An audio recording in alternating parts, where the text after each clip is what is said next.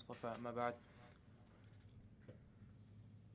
أعوذ بالله من الشيطان الرجيم بسم الله الرحمن الرحيم وإن لكم في الأنعام لعبرة نسقيكم مما في بطونها سبحان ربك رب العزة عما يصفون وسلام على المرسلين الحمد لله رب العالمين اللهم صل على سيدنا محمد وعلى آل سيدنا محمد وبارك وسلم اللهم صل على سيدنا محمد وعلى آل سيدنا محمد وبارك وسلم اللهم صل على سيدنا محمد وعلى آل سيدنا محمد وبارك وسلم. So the next supplication of the Prophet ﷺ is narrated in the book of Imam Tirmidhi, and this is the narration that this is the dua that a person should make after they drink milk. This is the dua that a person should make after they drink milk, as taught by the Prophet ﷺ. And so it's as follows: Allahumma barik lana fihi wa zidna minhu. Allahumma barik lana fihi wa zidna minhu. That after a person drinks milk, that they recite this dua, and it roughly translates as, "O Allah, bless us by it." So barik lana fihi, bless us by it, or bless us through it. Wa zidna minhu, and increase us in it. Now there's many benefits of milk, and in fact it's actually referenced in the Quran, although we take it we think of milk as just something that we add to cereal, or that we add to tea, or that we become big with. But there's a lot more to it than just being a source of protein. And the Prophet ﷺ himself drank it, and there's hadith that narrate about it, and Allah subhanahu wa ta'ala talks about it in the Quran as well. He says in one verse in Surah Al-Mu'minun, وَإِنَّ لَكُمْ فِي الْأَنْعَامِ لِعِبْرَةٍ, that indeed, verily, there is an ibrah, like a lesson for you in cattle, in an'am. نُسْقِيكُم مِّمَّا فِي بُطُونِهَا وَلَكُمْ فِيهَا مَنَافِعُ كَثِيرَةٌ وَمِنْهَا تَأْكُلُونَ. That we give you a drink, نُسْقِيكُم مِّمَّا فِي بُطُونِهَا, from what lies within its belly or its abdomen. نُسْقِيكُم مِّمَّا فِي بُطُونِهَا وَلَكُمْ فِيهَا مَنَافِعُ كَثِيرَةٌ, and for you there's many benefits in it too, referring to cattle. And you eat them, وَمِنْهَا تَأْكُلُونَ, and this is what you consume. But so نُسْقِيكُم مِّمَّا فِي بُطُونِهَا, that we quench your thirst, or we provide you a drink through what's in its belly, more or less the translation as.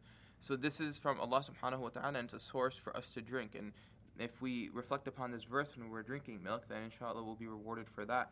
And in another hadith, Allah subhanahu wa ta'ala, in another verse, Allah ta'ala mentions in the Quran in Surah Muhammad, he says, مَثَلُ الْجَنَّةِ الَّتِي وُعِدَ الْمُتَّقُونَ. He describes what are the realities of Jannah. مثل الجنة التي وعد المتقون فيها أنهار من ماء غير آسن وأنهار من لبن لم يتغير طعمه. And there are, as a part of Jannah, or in Jannah, there will be rivers of milk, the taste of which will not go bad. It'll never يتغير. It will never spoil. It'll never go bad. It'll never change. Whereas milk in this world, you leave it out, or if you have it for a long period of time, or if you leave it outside for a few days, then it spoils and it changes. But this milk of Jannah will be very special. So milk has an attribution to Jannah as well. So number one, Allah Ta'ala says it's something that Allah Ta'ala has given us to quench our thirst through cattle. And number two, it's actually one of the liquids of Jannah as well.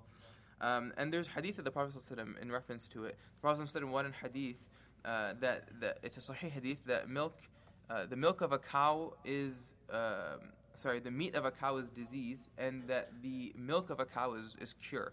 And the ulama, when they explicate on this, they reference how of all the different types of meats that are available, that the meat that comes from a cow probably is unhealthiest. And so most diets will actually exclude beef because of the high cholesterol and content and the high fat content. He said, it's milk. The milk from a cow is cure.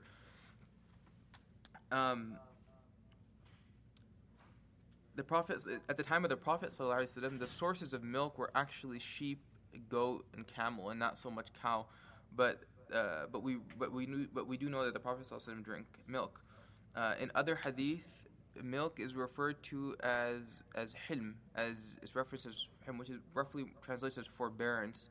In fact, there is one, and it's also a reference in hadith as being related to knowledge. There's one sound hadith where Sayyidina Umar radiallahu ta'ala anhu, he had a dream, and in that dream there was milk coming from the fingers of the Prophet ﷺ. It was like coming out of the fingers of the Prophet ﷺ. And Umar radiallahu anhu was drinking that milk. And the Prophet ﷺ was saying, it is knowledge, it is knowledge, it is knowledge. So there's a correlation between milk and hilm and forbearance, and then milk and knowledge as well.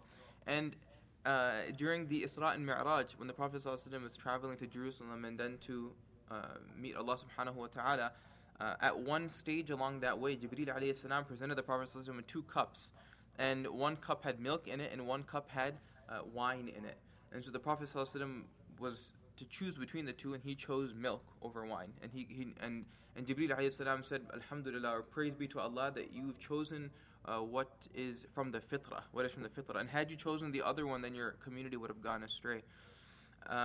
Other points about milk, the Prophet ﷺ in hadith it said, this is in Bukhari, that the Prophet ﷺ, he drank milk and then he would rinsed his mouth, and then he said it has fat in it, meaning that it was the Prophet ﷺ's recommendation that after you drink milk, that you rinse your mouth afterward, that you don't leave the taste or the remaining molecules of milk in your mouth because of potential harm. But this applies kind of to all types of food. It's always best that after you eat or after you drink something, especially if there's any sort of carbohydrate content in it, that you rinse your mouth or you drink water after it. And the reason is because you're cleansing the mouth of whatever's in there, and the chances of developing dental caries, etc., those are much lower, gingivitis. And this is the recommendation currently. So these are some benefits related to milk. That number one, it's referenced in the Quran, and it's one of the fluids or one of the liquids of Jannah that we will drink, one of the drinks of Jannah. And number two, the Prophet ﷺ himself drank it, and he references its benefits, and its benefits are related to knowledge. Its benefits are related to hilm and forbearance, and in fact, the Prophet ﷺ chose this drink when he was in Isra and Mi'raj as well. And then so these are the benefits related to milk.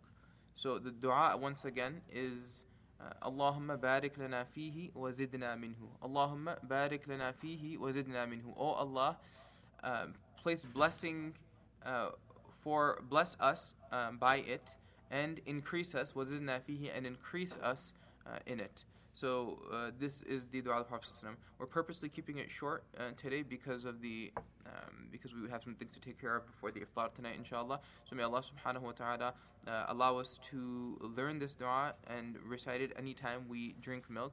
May Allah subhanahu wa ta'ala bless us by it and increase us in it.